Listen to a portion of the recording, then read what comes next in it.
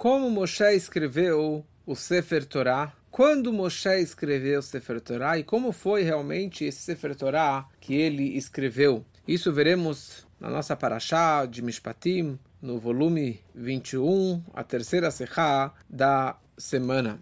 Estamos aqui no capítulo 24, no Pasuk 4, no final da Parashá de Mishpatim, e a Torá descreve Vaychtov Moshe et kol divrei Hashem. Moshe ele escreveu todas as palavras de Hashem. A pergunta é, o que ele escreveu? A Torá está descrevendo aqui, nesse capítulo 24, a seguinte história. Que Hashem ele fala para Moshe que ele subisse na montanha, e daí Moshe ele foi sozinho, e daí Vayavó Moshe ele voltou, vai saber lá, ele falou para o povo todas as palavras de Hashem e todas as leis, e o povo junto falou, tudo que Hashem falou, nós faremos. Daí a Torá fala, Vaychtov Moshe et kol divrei Hashem. Moshe ele escreveu todas as palavras de Hashem, ele acordou cedo, construiu um Mizbeach do lado da montanha, com 12 pilares, para as 12 tribos. E fizeram sacrifícios e etc. Pegou o sangue, dividiu na metade. E daí ele fala, Vaikar Sefer Abrit. Ele pegou o Sefer Abrit, o livro da aliança, do pacto, e ele leu no ouvido do povo, e ele Vayomru, e o povo falou, tudo que Hashem falou, Naaseh venishma. Então aqui tem a história que Moshe ele sobe, e daí ele conta para o povo todas as palavras de Hashem e as leis, e o povo fala Naaseh. Daí Moshe ele escreve todas as palavras de Hashem. E daí Moshe ele pega esse livro e lê para o povo. E eles falaram Naaseh venishma. É só importante entender um pouquinho desses psukim para a gente conseguir aproveitar melhor essa sihá. Então fala o Rashi sobre Vaychtov Moshe. Moshe escreveu. Fala o Rashi mi Bereshit ve'ad matan Torah ve'katav mitzvot shenitztavu bemara. Ele escreveu o texto da Torá desde o Gênesis, desde o Bereshit, até a outorga da Torá. E ele também escreveu os mandamentos que foram ordenados no Mará, no acampamento de Mará. E a pergunta é, al pi pshuto shel mikra, pela explicação simples da Torá, quem disse, da onde Rashi tirou isso, que Vaychtov Moshe, ele somente escreveu desde Bereshit até o momento da outorga da Torá no Monte Sinai. E mais ainda, também escreveu aquelas mitzvot que foram ordenadas, que foram passadas no acampamento de Mará. Quem disse que foi somente isso e não outras coisas? E isso representa Kol Divrei Hashem? É só isso? Talvez tem outras coisas também. E mais ainda, 2 psukim atrás, ou no pasuk anterior, a Torá descreveu Vayavó Moshe, vai saber lá, bet Kol Divrei Hashem. Moshe ele veio e falou para o povo Kol Divrei Hashem, todas as palavras de Hashem. Opa, essas 3 palavrinhas, essas 4 palavras, et kol divrei Hashem, foi falado no pasuk anterior. Explica o Rashi, o que é et kol divrei Hashem, que o Moshe, ele falou para o povo. Então a gente tem que perceber que o pasuk 3 descreve como Moshe falou todas as palavras de Hashem, e o pasuk desse nosso Rashi, o pasuk 4, está escrito que Moshe, ele escreveu, Vaychtov. Então, o Pasuk 3, quando descreve que Moshe ele falou, fala o Rashi, o que ele falou? Kol divrei Hashem, mitzvat prisha ve'hagbalah. Os mandamentos de separação entre homens e mulheres até o recebimento da Torá, e Hagbalah, estabelecer os limites ao redor do Monte Sinai, que as pessoas não poderiam entrar, encostar no Monte Sinai, que poderiam morrer e etc. Calma aí, Pasuk 3, você me fala que todas as palavras de Hashem são só Prisha e Agbalá. E agora no Pasuk 4 você me fala que é tudo desde o Bereshit até o Matan Torá e mais ainda as mitzvot de Mará? Por quê? Porque se modifica de um pasuk para o outro. E mesmo que poderíamos explicar que as 2 mitzvot de Prisha e Agbalá, de separar da mulher e a se afastar do Monte Sinai, foi uma mitzvah momentânea, pontual, com uma preparação somente para o Matan Torá no Monte Sinai. E depois disso nunca mais existiu essas 2 mitzvot. Então por isso que Moshe não teria que escrever, no Vaychtov Moshe ele não precisaria escrever essas 2 mitzvot de Prisha e Agbalá, que escrever é para o futuro, para depois, ou algo fixado para todas as próximas gerações.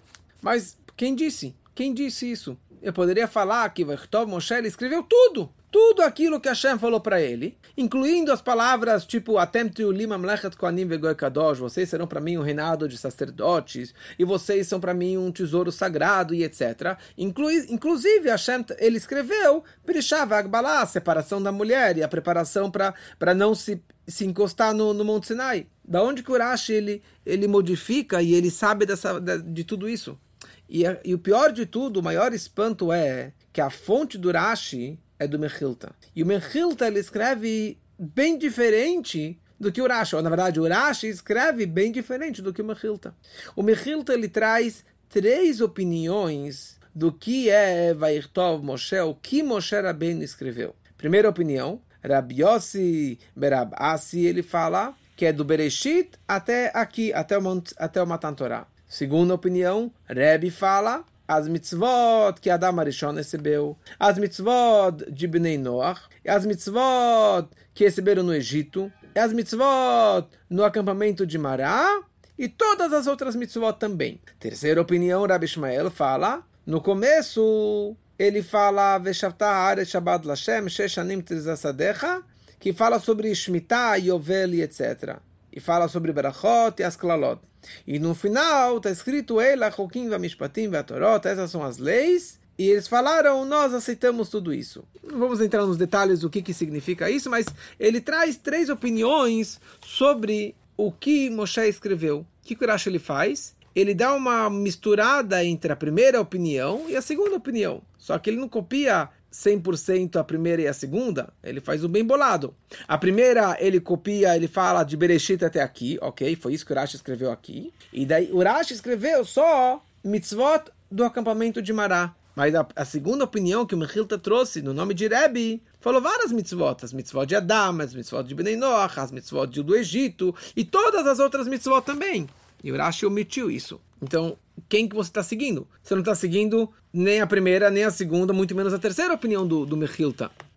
E o pior é que a gente não pode nem falar que a base do Rashi é do Mechilta. Porque o Mechilta ele tem uma opinião totalmente diferente da opinião do Rashi. Vem o Mechilta e interpreta o Pasuk 7, daqui 3 psukim. O Pasuk disse que Vaikar Sefer Abrit Vaikra Bezneam. Que Moshe ele pegou esse Sefer Abrit, esse livro do Brit, da aliança do pacto, e ele leu esse livro perante o povo todo. Fala ao Mechilta, eu não sei de onde que ele leu para eles. O que ele leu para eles? Calma aí. O Mechilta acabou de trazer para a gente 3 opiniões do que foi escrito neste livro. E fala o Mechilta, mas aquilo que Moshe ele leu, Lo Shamanu, eu não sei o que ele leu. Quer dizer que o Mechilta não está falando sobre aquilo que foi escrito, que Moshe escreveu, e sim ele está falando sobre aquilo que Moshe ele leu, ele falou perante o povo. Então não tem nenhuma prova para o Rashi aqui aprender do Mechilta, porque o Rashi está interpretando o que Moshe escreveu. Ele não pode aprender isso aqui do Mechilta, porque pode ser que Moshe ele escreveu muito mais coisas e ele leu só alguma parte daquilo que estava escrito. Então, de qualquer forma, da onde o Rashi chegou a essa conclusão que aquilo que Moshe ele escreveu era somente de Bereshit até Matan Torah e as mitzvot de Mará. Então, sobre esse pasuk 7, que Vaikar Sefer Abrit Vaikra Beoznehaam, que ele pegou o livro da aliança, ele leu perante o povo, o Rashi aqui, ele interpreta a palavra Sefer Abrit. O que quer dizer Sefer Abrit? O Rashi fala de Bereshit até Matan Torah e as mitzvot que foi ordenado em Mará. Uau, eu não sabia disso. Calma aí. Faz 3 psukim, o Rashi escreveu exatamente essas mesmas palavras. Que Moshe ele escreveu de Bereshit até Matan Torah e escreveu as mitzvot de Mará. E aqui ele fala, olha, sabe o que era o Sefer Abrit? O Sefer Abrit era do Bereshit até Matan Torah e as mitzvot de Mará. Então, aparentemente, por que o Rashi teve que repetir? Porque quando a Torá escreveu Vairtov Moshe, que ele escreveu, eu não sei o que ele escreveu. Eu não sei aquilo que ele escreveu se chama Sefer Abrit. Então fala o Rashi, olha, esse Sefer Abrit é a mesma coisa que falamos antes, que ele havia escrito. Vaychtov Moshe é aquilo que se chama Sefer Abrit. Mas a pergunta continua, porque o Rashi tem que repetir novamente que aquilo que ele escreveu e o Sefer Abrit é do Bereshit até Matan Torah e também as mitzvot de Mará. Poderia falar simplesmente aquilo que ele leu é o Sefer Abrit, que é aquilo que foi escrito antes. O Rashi não precisaria repetir novamente toda essa frase. Fala, Rebbe, talvez poderíamos explicar que porque o Rashi repetiu, porque que ele escreveu de Bereshit até Matan Torah, tá bom, com as mitzvot de Mará, tá bom. Mas ainda eu não sei o que ele leu. Talvez ele leu só um pedacinho, talvez ele leu só o começo, o final, só o do meio. Quem disse que ele leu tudo? Então, como a pergunta que o Mechil havia dito. Eu não sei o que ele leu. Então fala o Rashi. Sabe o que ele leu? Ele leu todo esse Sefer Abrit. Ele leu do começo até o final. Mas o Rebbe, ele é muito cuidadoso com cada ponto e vírgula, cada detalhe do Rashi. Se essa era a pergunta do Rashi, o que foi lido, então o título do Rashi deveria ser sobre as palavras Vaikra Beoznei, Vaikra, que ele leu. O Rashi poderia falar, ele leu de Bereshit, etc. Mas o título do Rashi é Sefer Abrit. Sefer Abrit. Quer dizer que o problema dele é o que foi escrito e não o que foi lido. Então, a pergunta continua, porque o Rashi precisa repetir novamente exatamente aquilo que ele falou 3 psukim atrás. E aqui o Rebbe fala, para entendermos tudo isso, é bom você abrir o Humash para você ver o diuk, o detalhe que o Rebbe se apega. O Rebbe se apega aqui numa palavra. No primeiro Rashi, que foi Moshe escreveu, o Rashi escreve Mi Bereshit até Matan Torah, Vekatav. E ele escreveu as mitzvot que foram ordenados em Mará. Vekatav. Quando está escrito no segundo Rashi, no Sefer Abrit, o Rashi fala de Bereshit até Matan Torah e as mitzvot, o mitzvot que foram ordenados em Mará. E ele omite essa palavra Vekatav.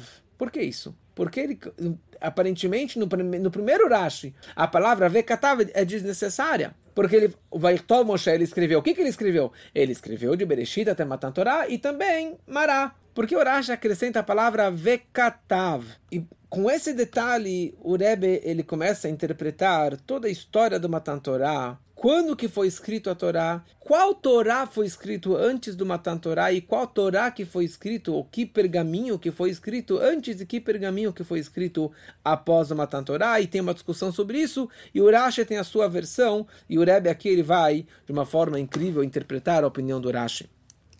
Então, sobre todo esse capítulo 24, desde o começo da história, que Moshe ele subiu e desceu, e falou, e escreveu, e leu para o povo, tem toda uma discussão entre os mefarshim. Quando aconteceu essa paraxá? Quando foi dito toda essa história aqui? E todos os acontecimentos dessa paraxá que é desse capítulo 24, quando que aconteceu? Porque nós sabemos que a Torá não tem ordem cronológica. E, aliás, a paraxá Itró foi semana passada. Semana passada, nós falamos sobre a outorga da Torá. Então, toda a história do Matan Torá já ficou na semana passada na paraxá Itró. E, de repente, aqui no meio da paraxá Mishpatim, ele descreve sobre a Torá sendo escrita. Então, quando que isso aconteceu? Depois da outorga da Torá? Depois de 7 de Sivan? Ou aconteceu antes, na preparação para o Monte Sinai, na preparação para o Matan Torá? Então, essa aqui é uma grande discussão. Então, o Rashi descreve claramente, no primeiro Rashi desse capítulo 24, o Rashi fala, esta paraxá, ela aconteceu antes dos 10 mandamentos, no dia 4 de Sivan. Hashem falou para ele a lei, que ele precisava subir e etc. Quer dizer, isso que ele vai que ele escreveu, também aconteceu no dia 4, antes do Matan Torá. E depois, no dia 5, que ele construiu o Mizbeach e os Korbanot e etc., aconteceu no dia 5. Então, de acordo com Rashi, todo esse capítulo 24, ele está fora de lugar. A Torá não tem ordem cronológica, então aqui foi colocada uma história que aconteceu lá para trás. Discute com ele o Ramban, o Nachman, diz e fala que tudo isso aconteceu depois dos 10 mandamentos, depois do Matan Torá, depois do Monte Sinai. E ali Moshe ele subiu mais uma vez e desceu e escreveu. Então essa machloket bisman, essa discussão do tempo de quando que aconteceu, essa história, esse capítulo 24, vai gerar essa diferença do que vayavó Moshe vai saber laem et kol divrei Hashem et kol Mishpatim. O Pasuk 3, que Moshe ele veio e contou todas as palavras de Hashem e todas as leis. O que ele contou? O que são todas as palavras de Hashem? Que leis que são essas? De acordo com o Rashi, que isso aconteceu antes do Monte Sinai, antes do Matan Torah. Então, Kol Divrei Hashem, fala o Rashi claramente, são as palavras de Hashem, de Prishá ve'Agbalá, de separar da mulher, e de se afastar do Monte Sinai, não encostar no Monte Sinai. Kol Mishpatim, todas as leis. Quais são as leis? Fala o Rashi claramente, Sheva Mitzvot Bnei Noach, as Shabbat, Kibud Avaem, as leis de Pará do Mar da Vaca Vermelha e as leis que foram ordenadas no acampamento de Mará. Porque são as únicas coisas que fomos ordenados por Hashem. As únicas mitzvot e Mishpatim que Hashem ordenou para Moshe Rabbeinu antes do Matan Torah foram essas. E foi isso que ele falou para o povo. Foi isso que ele falou para o povo. Vem o Ramban, o Nachmanides e outros comentaristas e falam que Kol Divrei Hashem, sendo que isso aconteceu depois do Matan Torah. Então tudo aquilo que Hashem falou depois do Matan Torah, como por exemplo, Atem Reitem, Kim Nashamayim Dibarteu Achem, vocês viram que eu falei para vocês dos céus, e vocês não podem fazer idolatria, e tem que fazer um altar de terra, e outras várias leis. Ou seja, toda a Parashá de Mishpatim, até esse capítulo, até o capítulo 24, desde o começo da Parashá de Mishpatim até o capítulo 24, foi isso que Moshe veio e contou para o povo. Então essa que é a discussão entre o Rashi e os outros comentaristas, principalmente o Ramban, o Nachmanides. Agora eu vou chegar a entender melhor o que significa Sefer Abrit, o livro do pacto, o livro da aliança. O que quer dizer um pacto? Um pacto é algo forte, uma conexão muito profunda entre dois parceiros que estão fazendo aqui um pacto para que a aliança entre eles, para que a amizade entre eles continue para sempre. Aqui qual que é o pacto? O pacto é entre Bnei Israel e a Torá, porque através da Torá que Hashem deu, eles vão estar conectados com Hashem também. Então aqui vem a discussão. De acordo com o Rashi, que tudo isso aconteceu antes do Matan Torah. Então esse pacto, esse Sefer Abrit foi feito antes do Matan Torah. Então eu só posso fazer um pacto sobre aquilo que foi falado, aquilo que já foi entregue antes do Matan Torah. E principalmente aqueles assuntos que fortalecem o pacto. Por exemplo, Bereshit, toda a história de Bereshit, que Hashem criou o mundo, Koach Masav Gidlamo, a Chodesh Hazeh, a mitzvah de Chodesh Hazeh, que é até o Egito, certo? De consagrar o novilúnio, o mês de Nissan. E todo esse pacto, ele foi uma Hachana Yagdama, uma preparação e uma antecipação para poder chegar no Matan Torah, para poder receber os 10 mandamentos. Mas, de acordo com o Ramban e todos os outros comentaristas, que falam que isso aconteceu depois do Matan Torah. Então, o pacto aqui, o Brit, é outro pacto. É um pacto sobre aquelas mitzvot que Hashem ordenou depois do Matan Torah. Não antes do Matan Torah, e sim as mitzvot, que foi depois do Matan Torah. Então agora nos entendemos melhor o que significa Vaychtov Moshe, Sefer Abrit. Ele escreveu o Sefer Abrit. O que ele escreveu? Esse livro que Moshe escreveu é o livro do pacto. Então, de acordo com o Rashi, ele escreveu Kol Divrei Hashem, tudo aquilo que foi dito por Hashem até agora. O que foi contado para eles até agora? Desde o Bereshit, desde a criação do mundo, até o Matan Torah. E mais ainda, foi passado para ele as mitzvot do acampamento de Mará. E foi isso que o Rashi ele fala. O que foi escrito nesse livro que Moshe escreveu? Esse Sefer Abrit. Foi escrito tudo o que receberam até o Matan Torah. De Bereshit até Matan Torah. E as mitzvot do acampamento de Mará. Quer dizer, isso daqui não é o Sefer Torah que nós temos hoje. E isso não foi escrito para as próximas gerações, para o futuro, que o povo possa ler disso e se inspirar. Mas esse livro, ou essa Megillah que foi escrita, fazia parte do pacto. No momento que Moshe escreveu uma apostila, escreveu uma Megillah, escreveu esse Sefer Abrit, isso fortaleceu a conexão com Hashem, o pacto com Hashem. Que agora eles estão mais comprometidos, porque eles sabem da história de Bereshit até agora, e eles sabem as mitzvot de Mará. Então agora a gente já sabe essa discussão, e o Rebbe vai seguir então a opinião do Rashi, e vai interpretar tudo de uma forma clara e maravilhosa, de acordo com a opinião do Rashi. Então, com isso, nós entendemos o diuk, que o Rashi ele colocou essa palavrinha a mais, vekatav. Antes falamos que o Rashi ele falou, Vaichtov Moshe, Moshe escreveu, Bereshit até Matan Torah, vírgula, vekatav, e ele escreveu, também escreveu as mitzvot de Mará. E a gente perguntou por que o Rashi ele separa, divide entre duas escritas, a escrita de Bereshit até Matan Torah e outra escrita das mitzvot de Mará.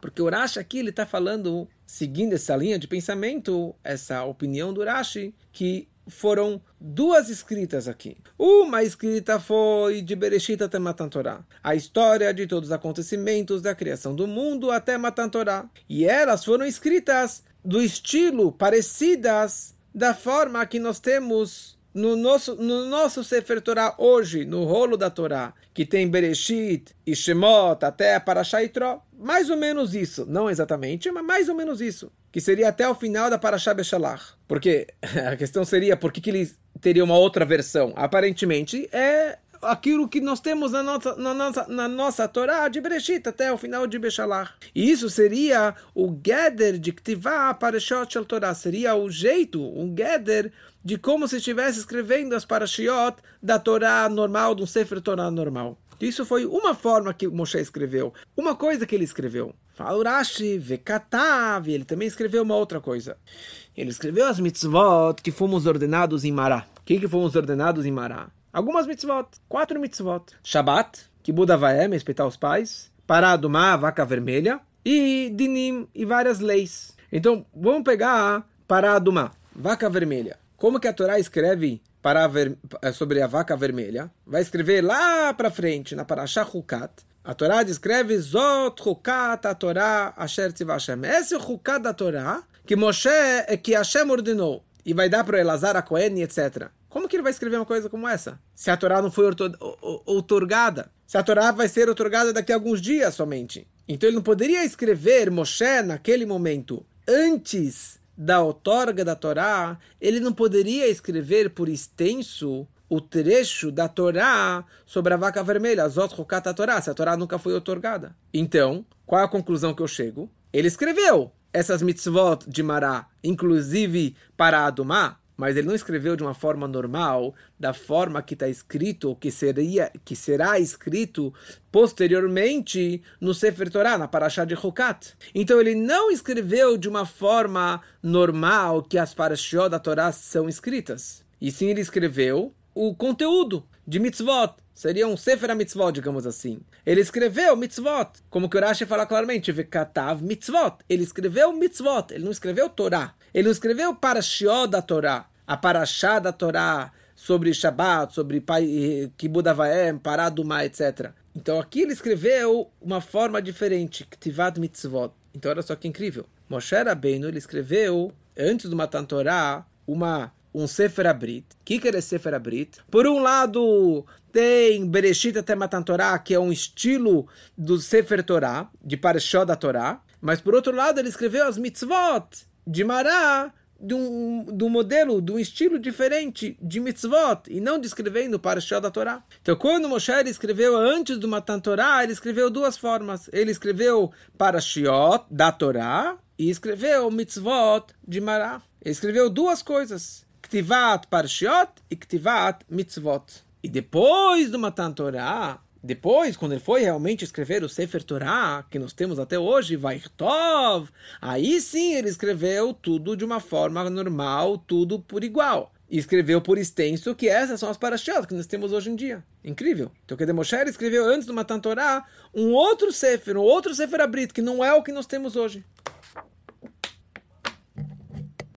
E agora conseguimos entender por que o Rashi precisa repetir novamente no versículo 7, que ele pegou o Sefer Abrit, o que era esse Sefer Abrit? E ele repete novamente que é de Bereshit até Matan Torah, e depois as mitzvot de Mará, que foi isso que ele leu para o povo. Por quê? Baseado no que explicamos agora, que Moshe Rabbeinu, ele escreveu duas coisas antes do Matan Torah, duas formas de escrita. Uma escrita do Bereshit até Matan Torah, e uma outra escrita só do Sefer HaMitzvot, só o Ktivat Mitzvot de Mará. E aqui a Torá descreve que Vaikar Sefer HaBrit, ele pegou o Sefer HaBrit, no singular, um único livro. Calma aí, ele escreveu 2 livros, 2 formas de escrita, e aqui ele pegou um único livro e leu para o povo. Então, o que ele leu para o povo? Ele leu a primeira parte ou a segunda parte? Eu falo, Rashi, sabe o que ele leu?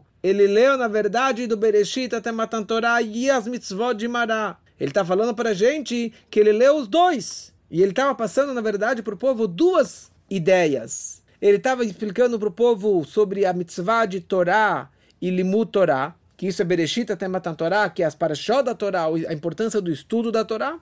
E número 2, ele estava explicando para o povo que tem as mitzvot, tem a importância de cumprir as mitzvot que foram ordenados em Mará. E por essa razão, nesse passuco está escrito Naseh Venishma. Eles falaram tudo que Hashem fala, Naseh Venishma, faremos e depois entenderemos. Antes ele falou só Naseh. No passuco 3, eles falaram Naseh, faremos. E aqui ele fala Naseh Venishma. Porque Naseh Venishma é sobre 2 coisas. Naseh, nós faremos as mitzvot que fomos ordenados em Mará. E Nishma, nós vamos estudar e aprender a Torá que veio de Bereshit até Matan Torah. E essa era a preparação deles para o estudo da Torá que eles iriam receber agora no Monte Sinai. E esse que era o pacto sobre 2 coisas, tanto sobre Torá como sobre mitzvot. Desse Rashi podemos aprender coisas maravilhosas, inyanim uflaim, coisas incríveis. Porque na Gemara, em Gitin, tem uma discussão, uma machloket entre Rabbi Yochanan e Reish Lakish. A discussão deles é se Torá Megillah Nitna. Como que a Torá foi passada, ou foi escrita por Moshe Rabbeinu? Então, uma opinião diz que a Torá foi Megillah Nitna. Hashem ensinou uma parashá para Moshe Rabbeinu. Ele foi lá e escreveu. Aprendeu mais uma coisa, ele foi lá e escreveu mais um pergaminho, mais uma parashá, mais uma parashá, mais uma parashá. Depois de 40 anos que ele já escutou tudo de Hashem, ele foi lá, juntou tudo isso, juntou esses pergaminhos, amarrou com guidim, com veias, e pronto. E daí virou o Sefer Torah, num só livro. Essa é a explicação do Rashi. Ou outra opinião, que Torá Hatumá Nitna, uma Torá fechada, uma Torá carimbada foi entregue. Que a Torá não foi escrita durante os 40 anos, e sim a Torá foi escrita no final dos 40 anos. Depois que todas as parashot, tudo já foi ditado por Hashem, para Moshe Rabbeinu, para o povo, e tudo que foi falado para ele no primeiro e no segundo ano, estava balpé, estava de uma forma oral, ele guardou, e até no final dos 40 anos ele foi lá e escreveu tudo de uma vez só. Assim fala o Rashi. Veio o Tosfot, e ele fala a seguinte pergunta. O que quer dizer que Torá Hatumá Nitna? Que a Torá foi dada de uma forma fechada. E o Tosfot, ele pergunta sobre esse passuca aqui, da nossa parashá de Mishpatim, que estamos discutindo agora. Vaikar, Sefer HaBrit, Vaikra Beosneam. Que ele pegou, Moshe pegou o Sefer HaBrit, ele leu para o povo.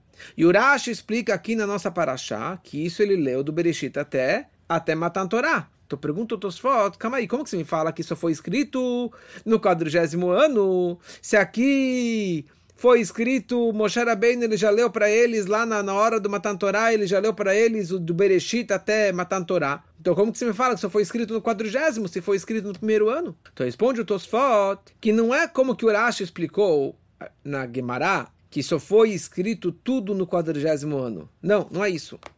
Hatumá Nitna significa que foi escrito ala seider, de uma forma cronológica. Porque tem parashot que foram escritos antes e aconteceram depois, e tem parashot que aconteceram depois e foram escritos antes. Então ele só foi escrevendo quando os acontecimentos foram acontecendo. Apesar que na forma não tem ordem cronológica na escrita, mas ele só escreveu algo após ter acontecido. Então, por exemplo, aqui é a nossa parashá. Nossa parashá está no meio de Mishpatim, mas aconteceu antes do Matan Torah. Então Moshe esperou algumas semanas, alguns meses, para que quando foi dito a parashá Mishpatim, e daí Hashem falou para ele, e daí tem essa história da nossa parashá, aqui desse capítulo 24, e daí ele foi lá e escreveu. Então essa é a explicação do Tosfot. Vem o Maharal de Praga, e ele explica o seguinte, e ele questiona ou responde a pergunta do Tosfot. O Maharal, ele fala o seguinte, que o Rashi da nossa Parashá não é uma contradição a Gemara de Gitin, a opinião que disse que a Torá foi dada a Hatumá fechada. E também não é uma contradição ao Rashi que disse lá na Gemara que foi escrito no 40º ano. Por que não é uma contradição? Fala o Maral, porque isso foi Tzorach Mitzvah. Foi algo necessário para fazer uma mitzvah naquele momento. E por isso não foi um Netinat a Torá, somente foi Lichrot Brit. Foi escrito aquilo para fazer o pacto. E baseado em tudo que explicamos até agora, podemos entender perfeitamente as palavras do Maral de Praga. Porque sendo que isso que foi escrito de Bereshit até Matan Torá, antes da outorga da Torá, foi de uma forma que foi de escrita de Parshot da Torá, mas na prática não é um Sefer Torá. Não é exatamente escrever Parshot da Torá, foi do estilo. Fazia parte do Sefer Abrit, daquele livro do pacto da aliança que o povo fez com Hashem, que o Moshe fez com Hashem. E naquele Sefer Abrit também continha, estava escrito as mitzvot de Mará. Então todo aquele Sefer Abrit é totalmente diferente da Torá, do Sefer Torá que foi escrito. E aquela mistura de Bereshit até Matan Torá junto com as mitzvot é chamado um Sefer Abrit. Então não é contraditório. E daí a Gemara fala, olha, o Sefer Torá mesmo só foi escrito no 40º ano, e só foi escrito dessa forma, isso quer dizer a opinião de Torá Hatomá Nitná, e não tem problema nenhum de você falar dessa forma, porque são duas coisas diferentes. Então qual que era a pergunta do Tosfot? Por que o Tosfot ele atacou o Rashi? Porque o Tosfot ele tem a sua opinião. Porque sendo que esse Sefer Abrit, do Bereshit até Matan Torá, é exatamente a mesma coisa que foi escrito depois, não tem nada diferente na escrita e na linguagem das parashiot que foram escritos depois na Torá.